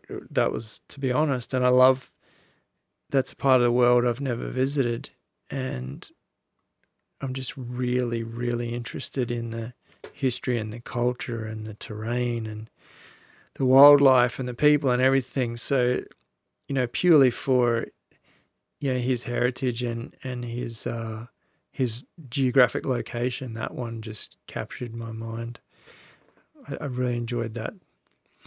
And the second one was Tom Langhorne from Scotland. Mm-hmm. Again, I've kind of put it back to the same reasons that I have actually been to Scotland, and I remember it being rolling hills and big mountains and big lakes and beautiful, beautiful country. And yeah, again, I was just kind of captivated by hearing stories of a place that I definitely want to get back to and explore properly. But also that he's just having a bit of fun, like he's running around in a kilt. I mean, he's just having a bit of fun, right? Yeah, mate. He's on the American and that it's. I was kind of thinking about it today, thinking when I was debating whether to at all say if there was ones that were highlights for me. And I was thinking there's no different to running around in a kilt to me, throwing axes at a target in my backyard or doing archery or Yeah. making shields and fighting with my sons, you know, just mucking around. It's all just, I think it's just lighthearted, fun. I like it. No, I'll second that. I think they were tops, mate. They were all good. Good recap, mate. Yeah, you kind of pushed through the year, and I had forgotten about Craig and Cass and how good that was too. And yeah, that was a good chat. I feel like they can chat all night. I love it. Yeah, exactly. And I think that there's definitely been instances with guests where, I mean, we've said it straight up to a few guests, we need to reconnect with you again next year and see what you've been up to, see where you're at, because we're only just, that actually was a fantastic chat with Kaz and Chrissy, that we're only just scratched the surface, you know? We literally just scratched the surface on their stories. Chrissy, They've got so much more to tell us. Yeah, totally. Is there anything you wanted to add to that, mate, as far as guests? No, mate. I'm looking forward now. I'm starting to look forward to 2020. I'm sure I'm not quite there yet. A recap going on, and then I was just going to say some of the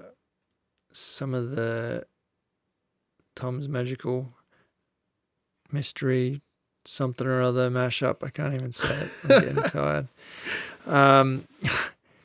Some of the favorite. Yeah, some of my favorites. I scrolled back through all the show notes today, and there's definitely things as soon as they popped up, I just went, oh, I love that video, or oh, I love that book, or I love that news article, or whatever. And I did say it in the last episode, and I'm happy to stand by it, that Bo Mile, his YouTube channel was, I still put that down as one of my best finds of 2019. Also taking into account Tom Langhorne from Scotland. That was another fantastic YouTube discovery. Yeah. Both good. Yeah. I mean, to think that we went from, you know, discovering his content to then having him on as a guest is just absolutely fantastic. You know, got to ask the questions that you can never ask of a YouTube video. That's right, man. Hatchet was a book by Gary Paulson, and it follows the journey of, I think, a 13-year-old boy who gets his plane crashes in Alaska, and he's out there for a couple of months. Wow. It's not a true story, but it's a fantastic story, and it reads well. You'd kind of give it to a teenager or something to read, but I bought it for my sons, but I had a quick read myself, and I, like I said, as soon as I saw that pop up, I thought, yeah, that was a cool story. That it's definitely a good book. And Craig, do you remember, that was episode 11, episode 12, when I introduced you to the world of Furusterka? Yes. Full strength. Furusterka. Full strength. Full strength, yeah. Full the strength, Icelandic so documentary cool. about the rock lifting guys. I've shown so many people that. Yes. Such a good thing. Yeah, can't believe I discovered that as well. And that was the around the time I read Born to Run. Okay. As well, and reviewed that book, which I said it before, I'll say it again. One of the two books that has kind of changed my life in the last year. Yeah, I haven't got to that yet. I will. Yeah, you should, since you're into your running and stuff. Yeah. You'll kick yourself that you didn't read it earlier. Yeah. Episode 14, Wolfpack popped up. Remember that short film? That was so good. Oh, I'm going to go watch it again this weekend, I reckon.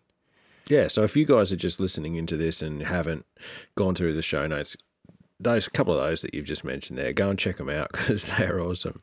Yeah, I'll probably end up putting all of these back into this episode's show notes, so you don't have to actually go back through all the other pages, you'll just see Recap. like a recap of some of my favorite stuff. Wolfpack. Oh yeah, that was the same episode that I reviewed Thylacine, Tragic Tale of the Tasmanian Tiger book. Because that was around the same time I bought that book in Tasmania, and we saw the Wolfpack film at the film festival. Mm-hmm. So that was fantastic. Great book. Sad, but a good lesson. Episode 16, discovered Tom from Fandavi Wilderness, who we were just talking about. Yeah. Episode 18, you'll remember this one. Remember that Mount Marathon trail run video I showed you? Of the dudes just falling down the side of that. Yeah, after we finished recording, you showed me the full thing. It was crazy. I did. That's right. Because obviously I just showed you a few sections. That's right. Afterwards, I showed you the whole thing. Fell down that hill. They fly down this kind of, how do you describe it? That black shale. It's like black shale, isn't it, in parts? Yeah, it's like something off the moon. It's crazy. Yeah, and they're sliding down these scree slopes and just getting massacred on the way down. Everyone's covered in mud and blood. It's incredible. Episode 19, I introduced you to the Yeti cooler film, Denali's Raven. That was the plane that Leanne Falley, she was that remote pilot that takes people out into the wilderness. Yeah. Yeah. Have you had a chance to watch that? No, I kind of remembered you mentioned it. Right, yeah, you should check it out. It's a nice little film, 10 minutes or so. Great cinematography. Right. And that was also the episode we reviewed My Year Without Matches. Oh, yeah. Great book. Good. I think you've already answered my next question, which was going to be, have you had any takeaways or learnings from any of the discussions we've had on the podcast 2019, any of the guests, or any of the insights from listeners? Well, I think you just answered the question before with your comment, but. Well, looking forward, I've actually got plans to seriously take on some of the stuff Claire has just brought up last podcast, mate, with her trying to have a bit of wilderness in the city here. I'm setting up some little quiet places out the back here. I've got a bit of a bushland that slopes steeply down to the creek, and it's unused, and it's not my land, but I'm gonna claim it. Well, yeah, it's public land. I'm going to get in there and set up a few little areas for me and the kids to hang out a lot more, and that's a good idea. Have it on our doorstep there. It makes sense. It's just extending your backyard, which is really important. So I've really taken something from that to that's cool. I've looked down there once, but I haven't actually been down there. It wouldn't take much to move a log around or a couple of rocks or whatever and get a bit of a spot going. Yeah, no, it's going to be good. It's a good idea. It's funny you say that, because my one of the dot points I put down was get yourself a sit spot. Well, that's my exactly what I'm going. And I've got one at home where I sit and read way down the back under the trees, but I want to have a few more actually. I just want to it's part of getting myself another bathtub and putting it in the backyard was just kind of like taking things. How good does it feel when you're cooking on a barbecue out in the backyard rather than standing in your kitchen cooking? Yeah. It just feels kind of cool, right? Yeah. That's take that one step further to when you've been around my place when I've been cooking dinner on the fire down the back in big cast iron pots and stuff. That's just epic. And so I thought, well, let's take the bath outside. I will be setting up a proper full undercover sort of bath and shower area where you can just, if I'm doing gardening or whatever, I can just wander over there and Putting up some walls, I hope. Yeah. No, on one side there'll be a wall, maybe on two sides. But I did the neighbours a favour and I only went out at after dark last night. Hey, listen, before you asked me that question, I was going to say that I don't have a long list of things that I read because I don't read much. But yes, truly, I think about it often, is the Totem Pole by Paul Pritchard. Yeah, I did see that one pop up and I haven't read it yet. You haven't read it yet? Mate? No, I think I want to get a signed copy sent up to me as well. No, I mentioned it in one of the episodes that we met this awesome bloke and had a good chat with him and a meal with him, actually. And then I took his book home and, yeah, I read it from front to back pretty quickly because I just couldn't stop and loved it. And it taught me a lot about his just determination to recover from a massive injury that he had from climbing. And, now I follow him on social media and see his achievements these days. And he's over in Nepal, isn't he, at the moment? Yeah. He just took his son over there to do some pretty big trekking over there. And that for his really son's birthday, I believe. Really affected me this year. So that was cool. No, that was a big deal, that meeting Paul, for sure. Yeah, Paul was a good guy. I remember eating some soup with him, and then as soon as you said shared a meal, I remembered that amazing soup. It was good. I just can't stop thinking about it every time I think about Tasmania. That soup. Oh, it was good. I think about the conversations with our friends we made, mate. Oh, I was too busy eating soup. Fair enough. No, it was a good time down there. That's where we met Andy. Yep. That was great. What else did I have written down? Oh, okay. So I had a couple of dot points, and I had simple pleasures are important. Reading, cooking over an open fire, looking at the stars, smelling the rain coming, or even standing in the rain. And the next dot point was to slow down, which I think you could kind of mix that all in together. I don't know where I'm going with that statement, but it's something I've been focusing on since I've been working from home. I've had more time in my days because I'm not commuting 2 hours every day. So I'm introducing other things and, as I said, slowing down. And I know everyone can't have that luxury, and I don't know how much longer I'll have that luxury. But when everything's moving so quickly around us, I think, and it even goes for if you're going for a hike, I don't think there's anything wrong with sitting down next to a stream and doing nothing. I think that's something that kind of changed for me fairly significantly this year. And when I did the solo hike recently, I did exactly that. I sat down, I filtered some water, and I just sat there hydrating in dead silence for quite a long time, doing absolutely nothing but just really soaking up the sounds and the smells and, looking at the scenery. Mm-hmm.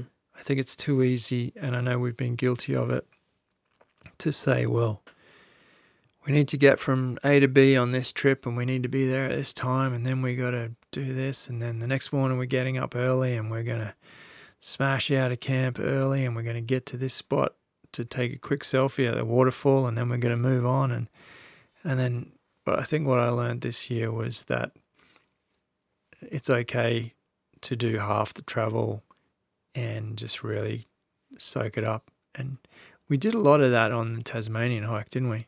Yeah, we had a lot of chance for that. We did. There was days where we would either have a short day hiking or else we would blast through the hiking deliberately to give ourselves an extended amount of time sitting by a stream making late lunch, or when we sat by that lake and we had a swim and we had lunch. That was that memory there.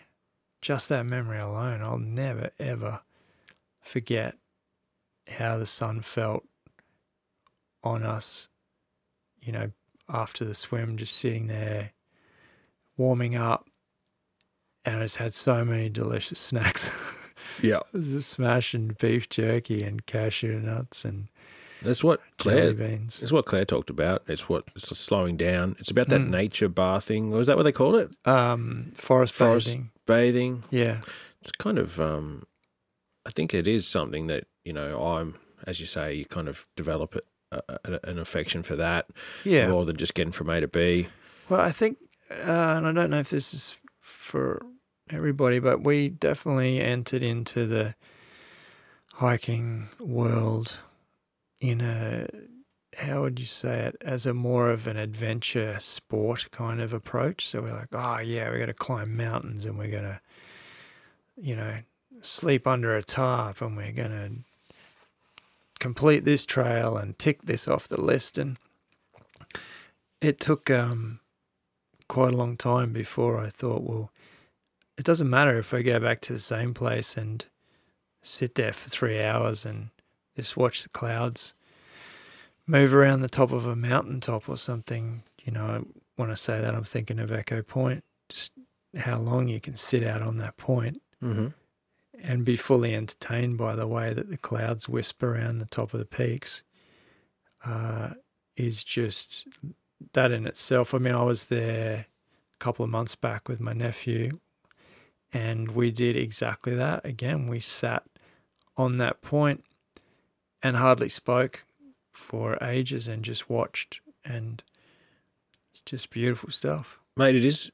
You're talking about an evolution, because you asked me to think back over the year for this chat tonight, and I went right back and thought about exactly what you just said, how we used to be pretty, gung-ho at our adventure sort of strategy and approach, and we used to, take things as hard as we could. Yeah. And we got a lot out of that, but I think that was where we were at that point in our life. And I think about Ginger in her, later years of life. And that I am face to face with elderly people or people in, Not allowed to say that. Not allowed to say that. Dang. I'm sending the next people who email are, to you. Hang on. People who are retired, people who are, approaching, let's just say that people... Good luck, mate. I'm just going to sit back here and listen. You keep going. You're doing well. So those What's that about old people, mate? Nothing. Oh, you weren't talking about old people. Was I talking? Older people. Right.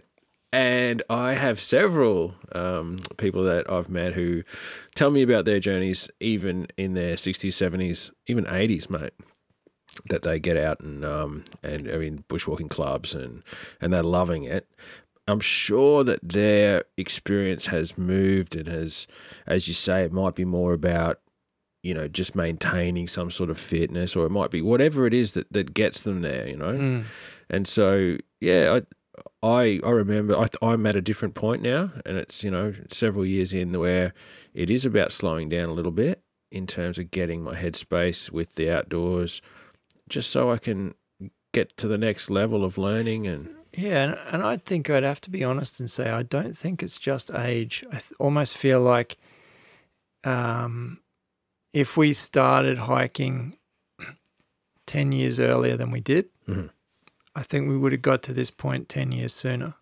I kind of truly believe that. Oh, to be honest, that's what I'm saying, and I'm assuming that some people have been doing it a lot longer than me. Is what I'm getting because I think there's something around, if you're... in your 20s or your 30s and you're hiking, you're going to be doing all this extreme stuff, and you are. But I still think we would have got to this point eventually. Which, here's the thing: I was canoeing when I did that solo canoe trip, and I canoed past these people who were obviously bird watchers. They were creeping along the bank and had their binoculars out, and there was a big kind of a hawk or an eagle was circling around, and they're looking at it, and I remember paddling past going, oh, what a pack of weirdos. Yeah. Just if I want to alienate some listeners right now. You don't get it at that point in that's your right, journey. I was thinking, what the hell? But I have to say that Yeah. I've done more bird watching this year, or at least in the last 18 months, than I've done in my entire life. Heaps.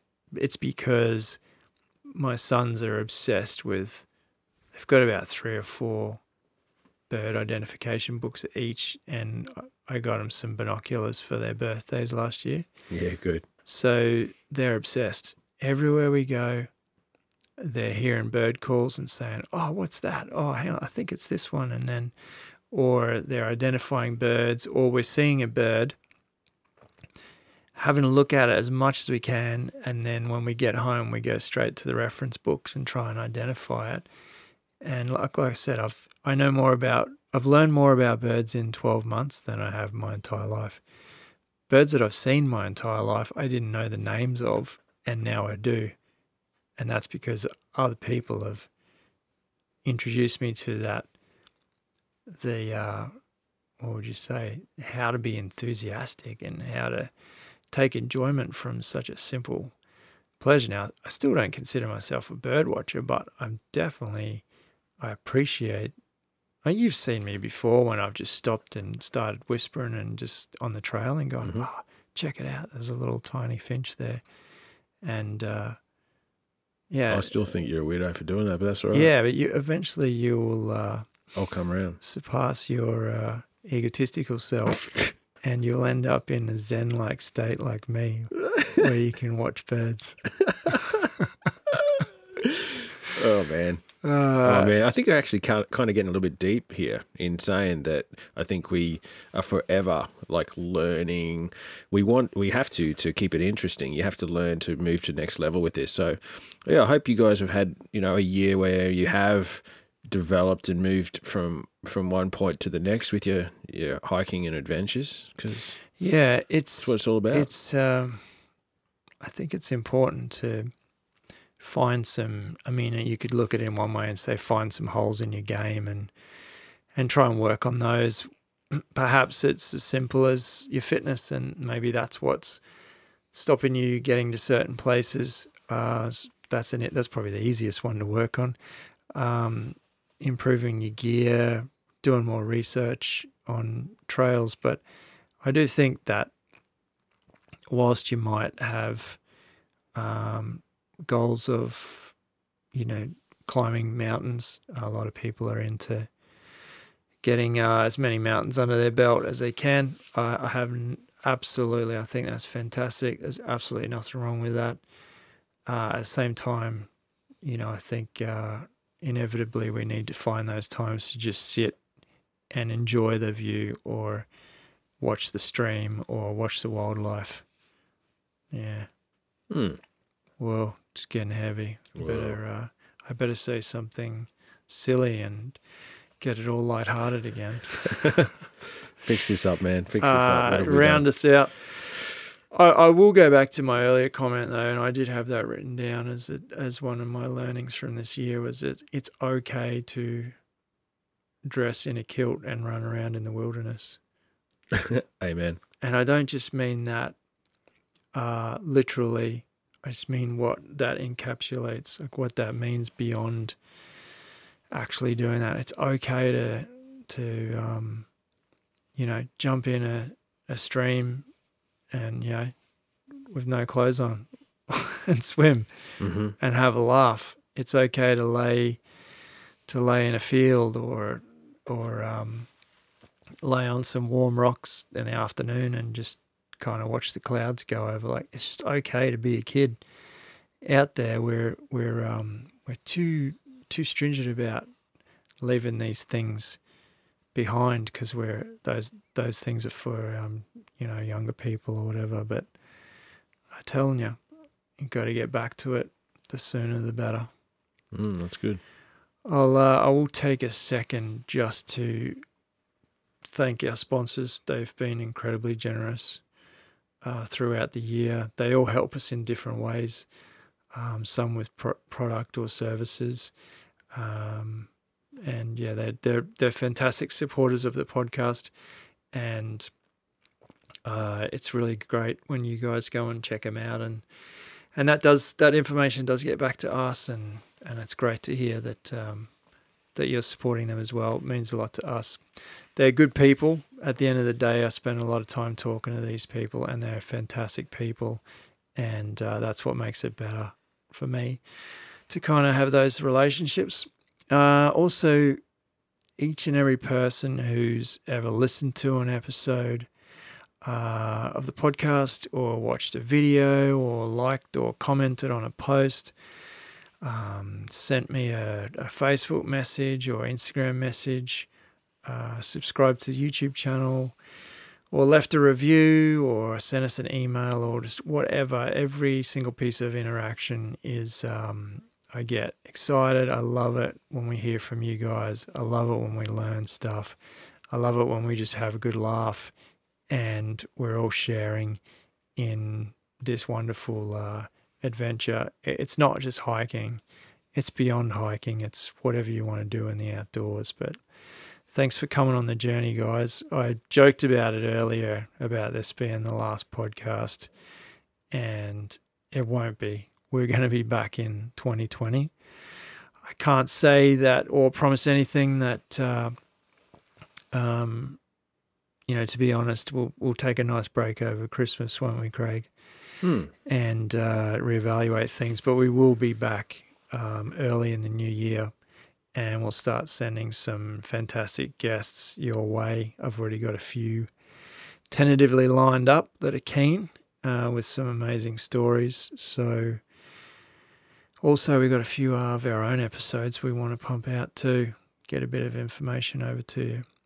So thank you. Thanks for still being here after all this time. And thanks for, it makes it easier when we know there's people out there enjoying it. As Craig and I alluded to, I think last episode, last year we got out 10 episodes, and this year, with the inclusion of this, it'll be 12, and I'm pretty proud of the extra effort. I know we've crammed a few in the last, but life has got in the way, unfortunately, in the last couple of months, with a few family emergencies for us, but it's all good. Anything else to add to that, Craig? Yeah, I want to say a big Merry Christmas and a Happy New Year to everyone. Thanks for joining us throughout the year. I guess I hope that everyone continues to be inspired to enter the wild, and I want to keep this conversation going. So looking forward to 2020. Yeah, good stuff. And I guess I'm not big on New Year's resolutions, because I think that you shouldn't wait till the New Year to get into things. But whatever floats your boat, if hiking's something that you want to pursue a little differently in the coming year, then I don't know, reach out to us, let us know. There might be a particular person or subject that we can hit and help you along on that journey. Otherwise, we'll just have a good time, and I'll get things wrong a lot and you can laugh at it. All right, you done, Craig? All good. All right, this Christmas party's almost over. Yeah. Guys, have an absolutely fantastic festive season wherever you are, whatever you're doing. Stay safe. I hope you spend as much of it as you can in the wilderness. Thanks so much. We will talk to you next year. Love you guys. Thanks. If you're listening to this podcast on iTunes, we'd really appreciate your ratings and comments if you can spare the time. If you'd like to know more about Hike or Die TV and keep track of our adventures around Australia, make sure you drop by hikeordie.com. That's where you'll find all the information you'll need to follow us on YouTube, Facebook, Twitter, Instagram, or Pinterest. As always, we appreciate your support. Thanks for listening.